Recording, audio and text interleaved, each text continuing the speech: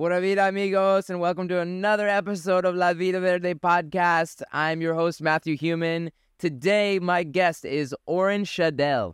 Oren is an Israeli who spent a number of years working in the biotech sector, living in San Francisco, California. He's also a board member of our sister communities, Alegria and La Acuvia, and I think we're going to have a great conversation. I'm looking really forward to it. So without further ado, here we go.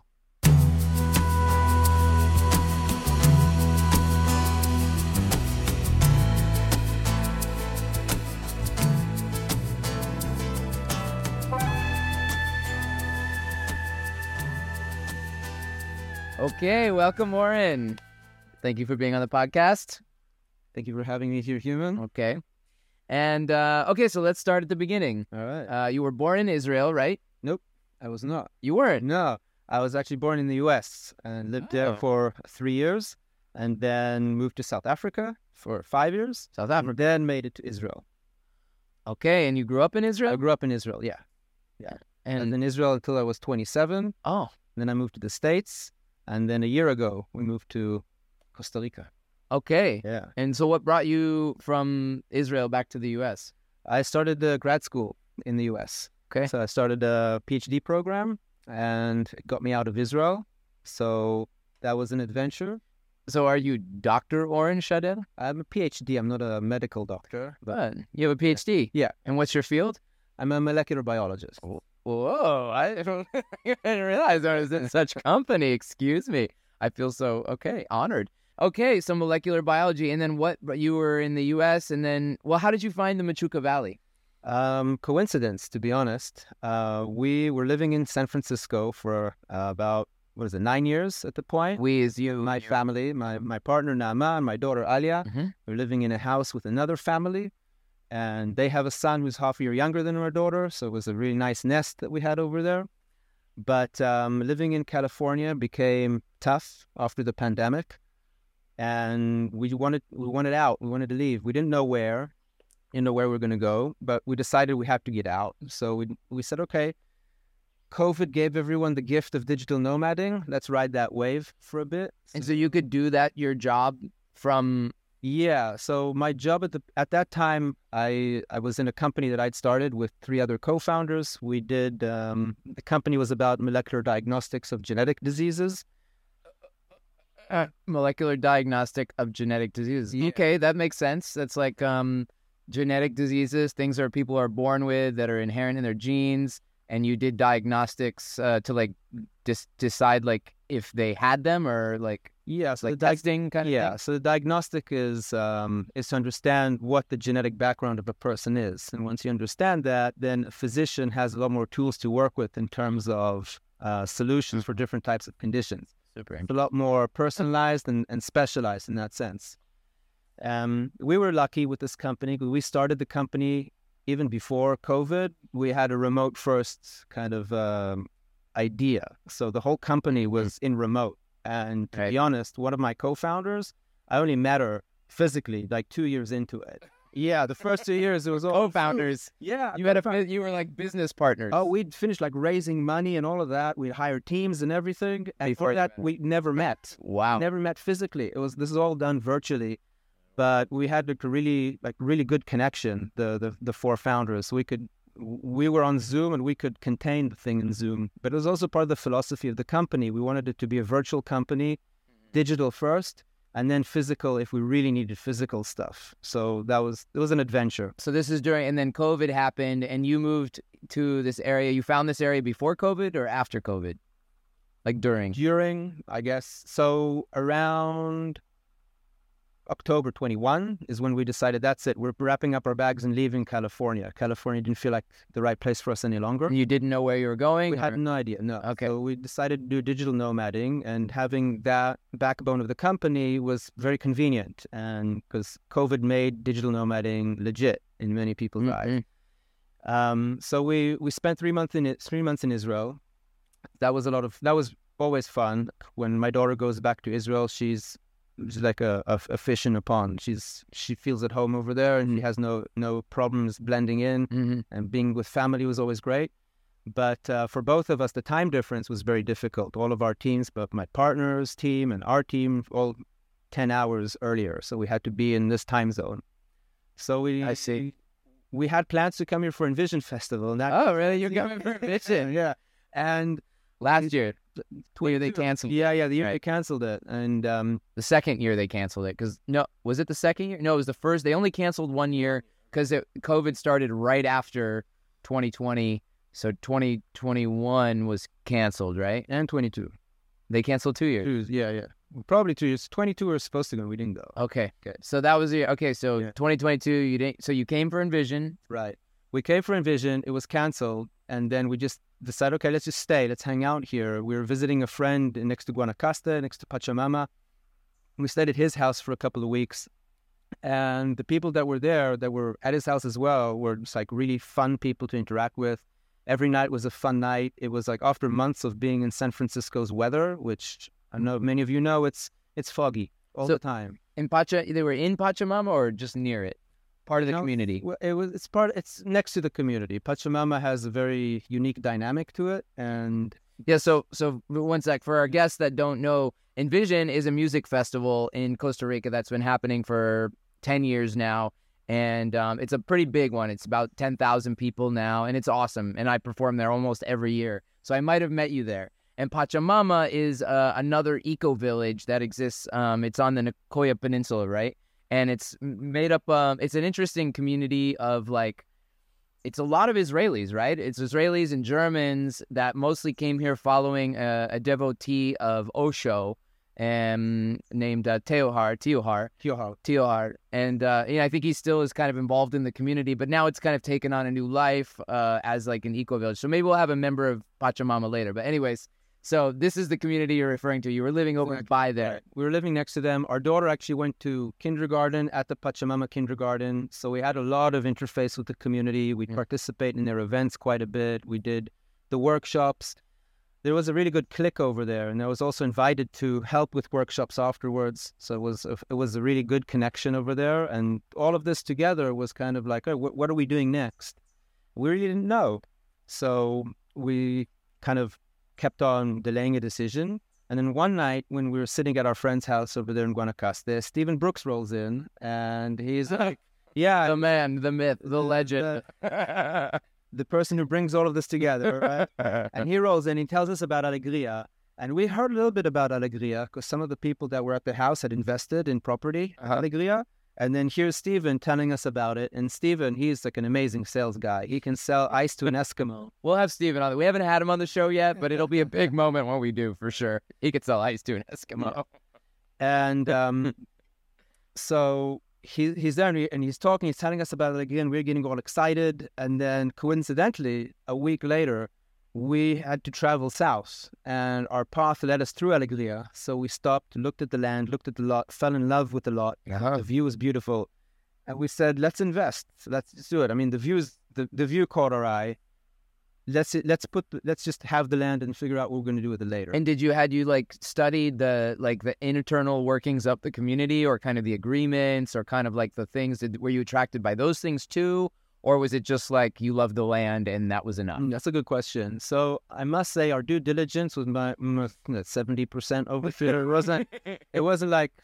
It wasn't nailed properly, right? But and for the better half, because when you if I look back at my the way I do due diligence in the business world, it would have been way more dissecting than we would have done this one. But this one, there were two things that were going on over here. First of all, there's the emotional side of the land and the community, what we're joining, what is the vision that we're joining over here, and then there's of course the investment component of it.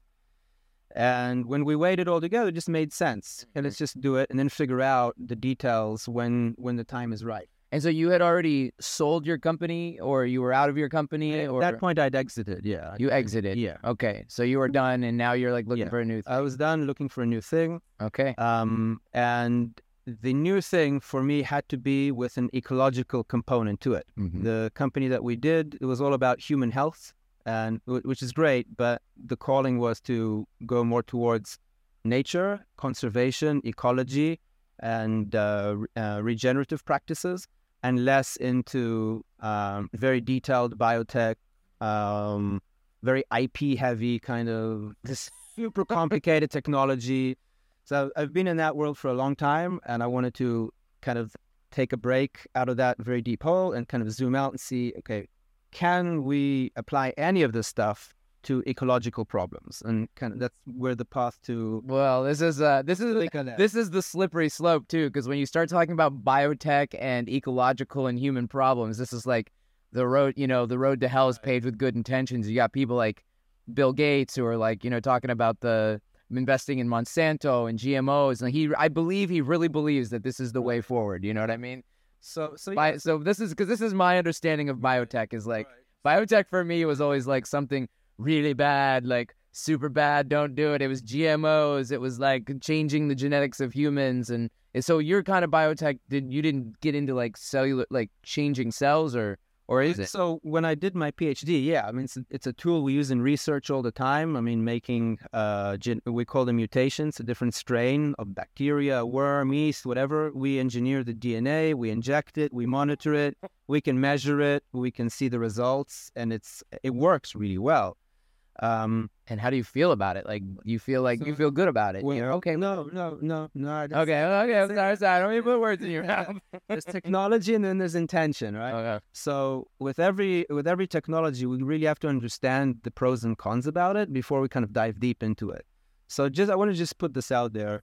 Editing DNA, we've been doing this for decades. It's not a new thing. Mm-hmm. Okay. So I just want to put this down here right at the beginning. I personally don't think that GMOs are currently in their current state a healthy thing, okay? And for the main reason is we don't understand enough about them. And when we get into CRISPR, I'll explain to you exactly why. Okay. There are other aspects of biotech, especially in diagnostics, that we can learn a lot from nature and help us guide decisions about nature. Mm-hmm. So if we still work with nature unperturbed and learn how to work with it in the right way, then there's a lot we can get out of that. So I'll give you a great example. When I was doing my PhD, I was studying worms. I studied gusanos, the stuff we have in our compost piles. Okay. A worm called Cyanorhabditis elegans. And we went deep on that worm, like really deep. So it was the first multicellular organism that we had the whole genome sequence. This was back in '98, really early in the days of genomics. And then back in the late 70s, we had an entire map of all of the cell divisions of that worm. So we can name each one of the 958 cells that it has in its body.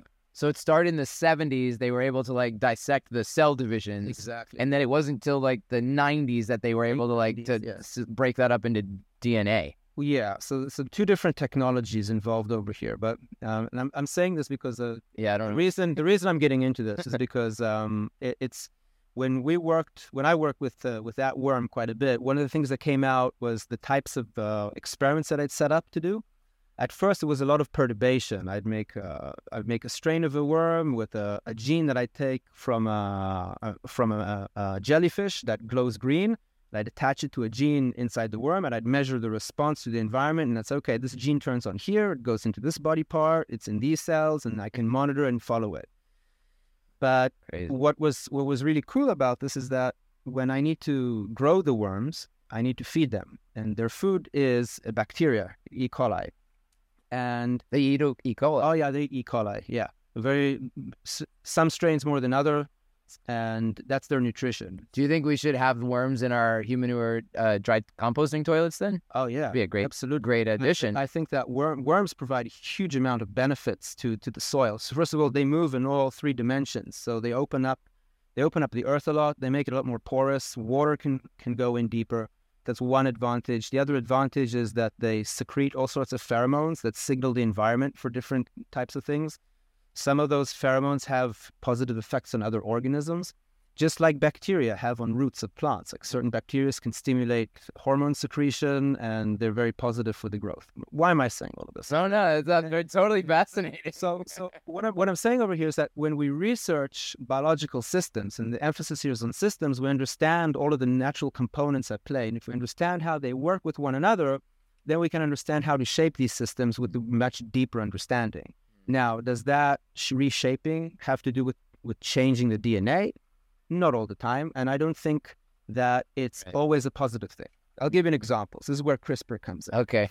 So the technology that I was working with in the last 15 years is called next generation sequencing. So what does that mean for the lay terms? It means that we can sequence DNA at an unprecedented level. So for example, the human genome, we have 6 billion letters. And when the first human genome was sequenced, it took over 10 years and $10 billion for that sequence. And it's partial sequence, lots of missing pieces in it. And it didn't have a lot of variation. It didn't capture a lot of the different ethnicities in the world. So I'm skipping a lot of details over here, but that's fine. But when we had next-gen sequencing, we can do all of this. I'm just going to fast forward 20 years later. So now we can sequence a whole human genome in less than $500, and it takes 48 to 72 hours. So it's like a huge jump in terms of turnaround time. Why is this important? Because when we're looking at GMOs, right, we say everyone's using the word CRISPR. So for those of you who don't know what CRISPR is a technology. It's a set of enzymes, and what they do is they're originally discovered in bacteria that is present in yogurt, and it's a defense mechanism. It's an immune system defense that bacteria has against viruses. And what it does is it identifies sequences of DNA that were injected into the genome, and it cuts them out. Okay, it's a defense mechanism. And we use that in biotechnology because of the specificity of that. So we look for a very specific sequence in that DNA, we excise it, and then we place something new in. So we can do base pair changes, we can flip the sequence, we can edit it pretty accurately. And that was the theory. Okay? So that's the theory. So think about it this way. You have 6 billion letters, and you want to change one letter, one particular letter, one point. Like, how do you do that? So it all depends on the neighboring letters. So as you're finding more and more letters adjacent to it, the possibilities of being a mistake are smaller and smaller, but it doesn't eliminate the mistake. And this is where next-gen sequencing comes in. So we did this in worms. We used CRISPR in worms, and we thought, okay, we're editing only one particular point of the DNA. We're changing that particular gene at that particular point. Let's measure it. And then we do the whole throughput sequencing. We measure it, and we say, oh, that's not true at all. We see this mutation being entered in multiple different places in the genome. It's not working. Off-site effects, as we call it, an off-site effect. When the targeting doesn't work accurately. Right. And that's been where CRISPR has been. I don't want to say stuck, because it's not stuck. It's evolving in that space of being a lot more accurate than what was promised at the beginning. So coming back, why is this important? I want to bring this over.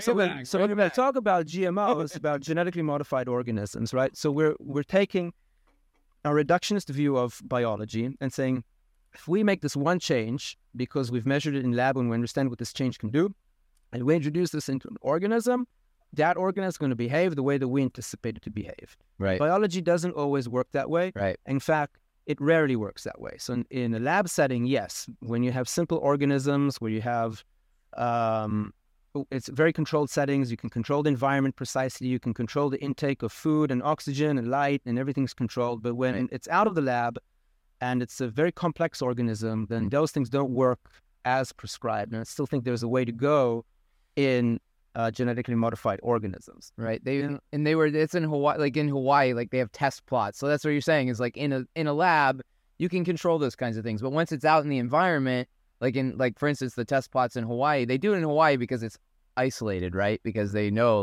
well, if we did this in Iowa, for instance, it could spread across the whole continent, and that could be very bad because they are aware of this reality. The companies are aware that it's not always going to go the way they want, but so anyways, I'm just trying to catch up. So right. Okay, you're on it. Okay, you're on it. Yeah. Okay. So my personal perspective over here is that changing nature now is kind of a little premature in our understanding. Right. I think we have a lot more to do before we try to change nature. The other thing is, nature has an advantage over us. Nature has 4.5 billion years of evolution, and we're trying to catch up with that in less than 100 years. So there's a gap over here, albeit we are the first species that's writing our own source code and modifying it. And there are experiments that have been done that were pretty amazing and successful, like curing of SCID. It's an autoimmune disease that was done with gene editing. Wow. And this field has a place to grow. It definitely has places to mature into, but I think currently it's not yet It's not yet there. It's not safe enough. The food, you mean in the food? In the food sector. Yeah. Now, albeit there are examples of companies that are doing a good job. There's a company in the U.S. called Pivot Bio, and they have a strain of nitrogen-fixing bacteria that they've applied to corn and wheat.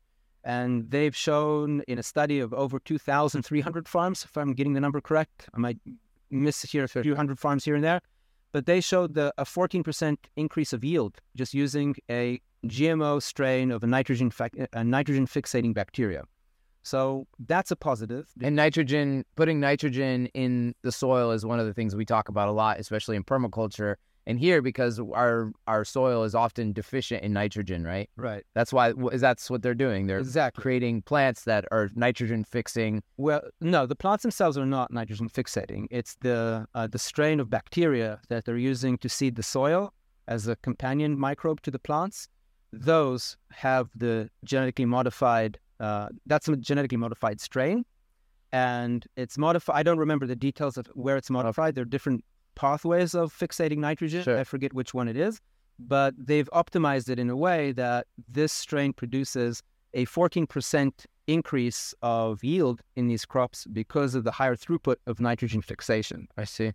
Okay. So there are experiments they're doing this properly, and it's getting there. But I think this is like the reality behind it is, when you make a genetically modified organism, that's how you defend your invention. Okay, so you have a proprietary strain, you can patent it. It's a new type, it's a new DNA, it's novel DNA. You can patent novel DNA, like recombinant DNA, and then you can make money off of it. Well, yeah, they make money out of sales and patenting and so on, and they don't have competition. Right, but they don't actually. And there's some safeguards to say like this is safe, generally safe, or considered generally safe. But those of us who have concerns around it, which is by the way, the San Mateo, we went to the municipality 10 years ago when Monsanto, Dow Chemical, DuPont, CropLife, it's called, they have a parent company called CropLife, and they wanted to set up right here in the Machuca Valley. They loved this area because it's the fruit growing region of Costa Rica. They wanted to set up shop here. And we were like, once we found out, we were like, that was the first joint community thing that we did with Ecovia, members of Ecovia and Taquatal. We went to the municipality together and we were like, talk to them. And we had a whole thing. And they were just like, this is a really bad idea. We should not let these people come here.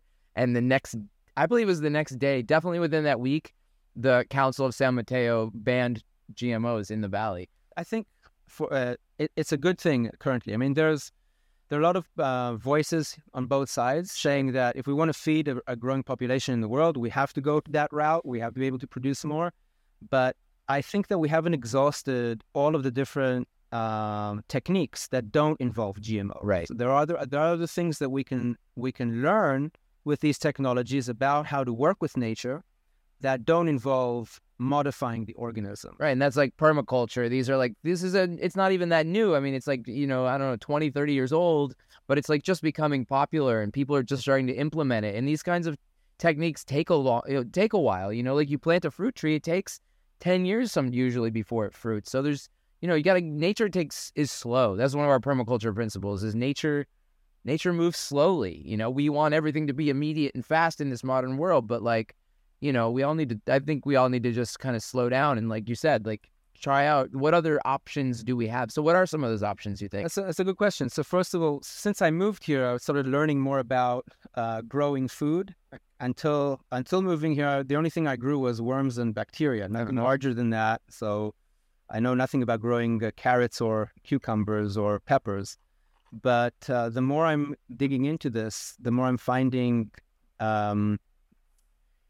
techniques about growing plants with combinations of microorganisms. So if we look at the soil and we always talk about healthy soil. What does healthy soil mean? And when you look at soil that's not in agricultural lands, you have soil that has a very rich microbiome. So there's funguses, there are all sorts of strains of bacteria, there are viruses, there's worms, there are lots of critters that are going inside. They're moving the earth, they're making the earth porous, they're fixating all sorts of minerals, they're fixating nitrogen, potassium, phosphate, zinc, molybdenum, whatever you need. And beyond that, so they're preparing all of these nutrients so that plants can uptake them, so they can actually use them in in an ion form that they can absorb. Right. And the fertilizer process did the same thing. When we make fertilizers, we're making ions. We're feeding plants with forms of those minerals that they can uptake. And that's a new thing. This has been around for a little more than 100 years. Before that, it was all about the soil health, like measuring the soil health. Well, not measuring. We couldn't measure it back then. Right. It was about healthy soil. Yeah, building composting, and like there was always the debate on, till or no till, and like now we have regenerative, and so there's a lot of options. Of like, there are many options over here, but I think now that we have more of an understanding about the relationships between a healthy soil microbiome and the plants that we're trying to grow, then understanding that, I think, is going to be a lot more fruitful, no pun intended, but yeah, more fruitful for us as a society than trying to engineer these specific strains and go through these experiments in a very let's change things kind of attitude, instead of let's observe and see how nature does things and imitate it with a much more intentional agenda. And now the main difference is now we have the tools to do this. We have like very precise tools to measure the microbiome. So when you wanted to measure the microbiome about 10, 15 years ago, it was a very tedious task. You take soil, you would rinse it, and then get all the microbes centrifuge down so that you can actually see them, put them on a plate, try to grow them, and whatever grows, that's what you have over here. Uh-huh. Or you look at it under a microscope. Okay, so there are two things over here that kind of limit this observational observation. Okay, so first of all, growing things on a petri dish in a lab is not like growing things in the soil. Some organisms are going to make it, some are not. So what you're looking at is a very small representation of what's really in the soil. Right? So you don't really know. Okay. And then when you look at it under a microscope, you're limited by your knowledge. So which of these bacteria can I identify? Which of these have I seen before and I can put a label on them? And then some of these are new. Can I identify them? Can I label them? And so on. And it's a very slow methodology in that sense. As you say, we want things fast, we want things thorough. Okay. So now there are new technologies that we can do. So we can apply sequencing the same avenue. So we can sequence microbes from the dirt. And when we sequence stuff from the dirt, we're not just getting the microbes. We're getting everything that has DNA in there. Getting microbes, worms, viruses, fungus, okay? And as a scientific community now, we have really large digital collections of these genomes, and we can map what we find against known genomes, and then we can identify, okay, what's really growing in the soil, regardless of how we can imitate that soil in lab and reproduce it and grow it. So we're getting a much more comprehensive picture over here. So just to kind of, because we have about like 6 minutes left or so, but like, is this what you're like? Are you doing? Is this something? This is your new passion? And are you wanting to implement this like in our area? Is this? I mean, so that's kind of what I'm trying to figure out. Is this like? This is definitely an area to do it in, and the main reason is that the Machuca Valley is attracting to it a lot of people that are very, very interested. Not only interested, but very passionate about growing things naturally. Mm-hmm. And you mentioned earlier, this is a really good region for growing fruit. It's the fruit capital of Costa Rica. Mm-hmm. That's to say, I mean, there are challenges over here. The earth over here has been eroded by the cattle farming. So we have to rebuild the soils. It's a really interesting time to participate in that and see maybe these technologies of observation that we can bring in can help us understand an ecosystem that is more rich and connected without perturbing anything, without changing or modifying any of these strains with genetic engineering or anything like that. It's all about measuring and finding, okay, does this soil sample have all the mixed fixators that we want? And we can add more. So it's kind of what I'm trying to figure out. Is this a business I want to get into now? Is this the right place for it? Is this the right time for it? Well, I think for certainly like somebody like me, having that kind of diagnostic is really helpful. So I can know like, because I'm not that scientific about any of my planting. I'm just like, I know composting. I know we have a Korean natural farmer who's been teaching me things. He's going to be one of our guests soon, Kyle Perry.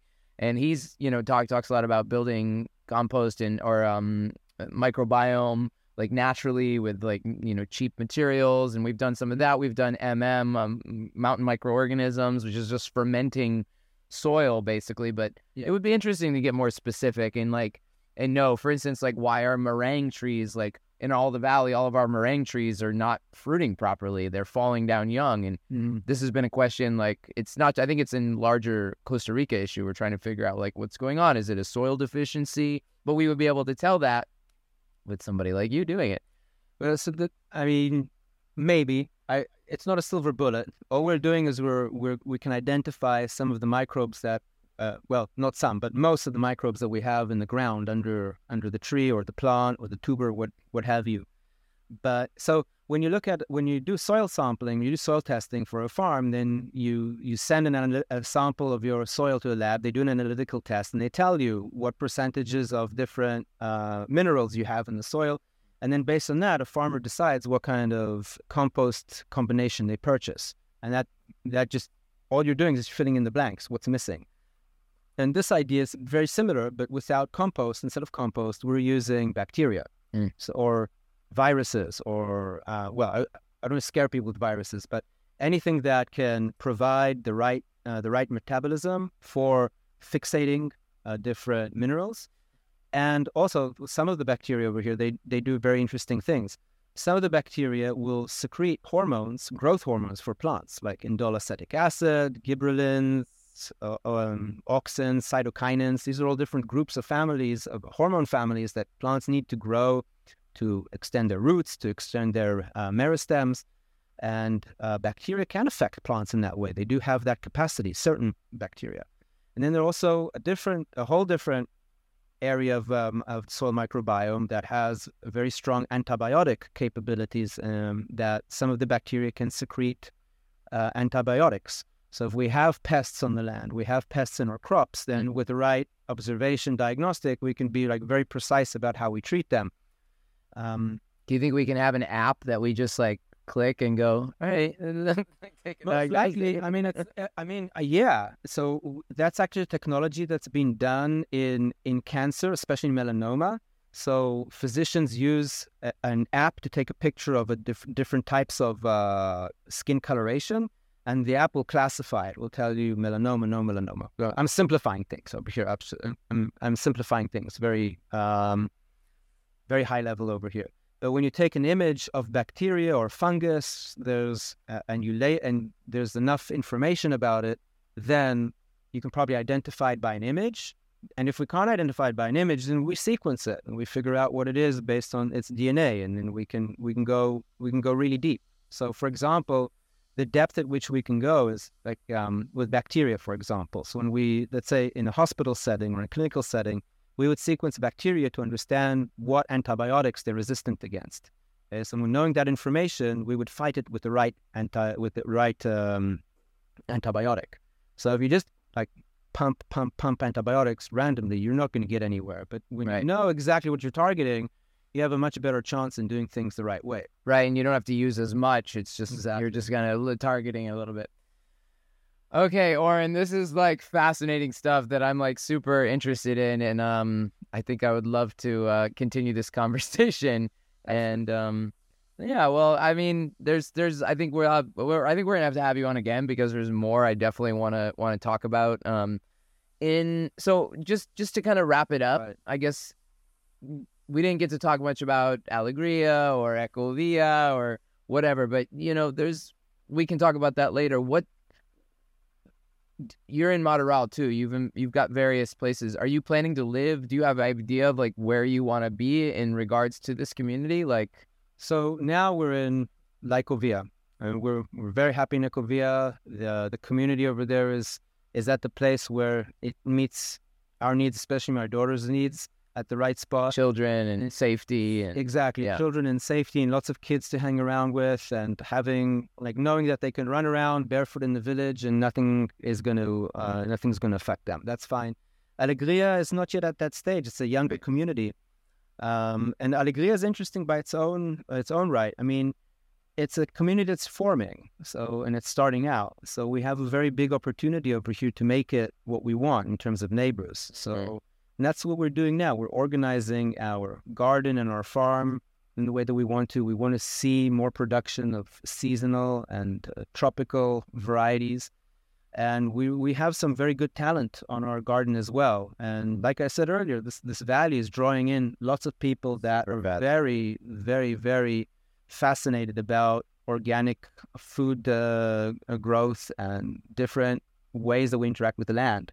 So the combination of the villages in the Machuca Valley, I think it's bringing in the right setting for being more involved in food production, in that aspect of food production, organizing food production and thinking about it in a regenerative way. It's like my ideal would be that we, and I think I speak for a large number of people who want to see synthetic fertilizers be reduced in usage. And I think the biggest issue with synthetic fertilizers is that in order to use them, you have to ship them. And to ship them, that means you're moving big sacks of powder around the world. And what that means is that you're spending gasoline on that. So your cost of food is always going to be associated with gasoline because you have to move big sacks of fertilizer from place to place. And with microorganisms, that's not the case. You're not moving big masses of material, right? So theoretically, you can move bacteria around with small samples, and then each farm would expand that. They grow the bacteria, they feed it the right food, and then they use that on their farm. So you're not moving multiple masses. You're moving a large weight, large mass, and you're relying less and less on gasoline to move that stuff. Mm-hmm. So ideally, an ideal world that I live in is we don't move fertilizers and have food associated with gasoline and fossil fuels. Food is grown separately from that supply chain. So there's definitely issues and there's things that can be helped and fixed, but there's definitely like things that are not being, most people still haven't even tried in terms of organic food production.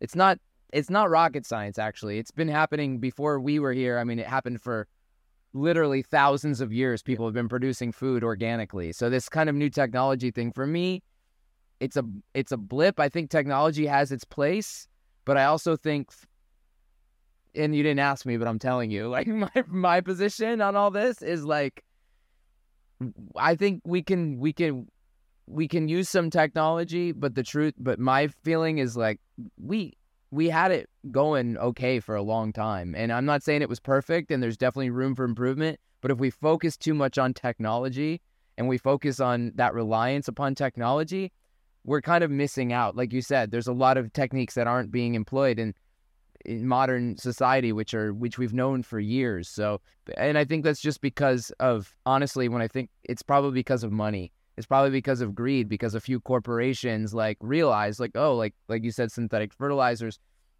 we can sell these things and make money. I mean, sure, they may be effective and they may be helpful, but it's not like we didn't have things that worked before. It's just that these guys could sell this stuff. And so they did a pretty good job of convincing us that this was a better way, when in fact, in the bigger picture, maybe it's not. And we kind of have to wrap it up. So is there a final word you want to get in here? Yeah, one final thought over here. So I agree with a lot of what you're saying, but I think the main challenge or the main idea of synthetic fertilizers was just scale. It'd be able to grow a lot more food in a much faster time scale. Like you're saying, the traditional growth techniques that have been around for thousands of years, they served a very small human population. When you look at the growth of the human population between the beginning of the 20th century and the end of it, it's a massive increase, and we needed a way to match feeding with that population growth. And traditional agricultural systems were not producing that amount. And so the modern agricultural techniques rose to the challenge and did that. And now we're at a place where we're saying, okay, it brought us that far, but now what? Can we do better? Right? Can we we understand what's needed. We understand the volumes. We understand supply chain. We understand a lot about feeding almost 8 billion people, right? Now, can we do it in a way that's more sustainable? And I think that's where we are in this journey. So, okay, I like this. We've come back to an agreement of okay, we don't know what the hell we're doing, but we're almost there. We're figuring things out. We're figuring it out. But feeding 8 billion people. Yeah, you're right. There was feeding 1 billion people. It's very different than feeding 8 billion people, right? So yeah, well, I appreciate that kind of perspective on it wasn't just them trying to make money. It's like there was some intention behind it beyond like greed. And this has been a really interesting conversation. There's a lot more we can talk about here.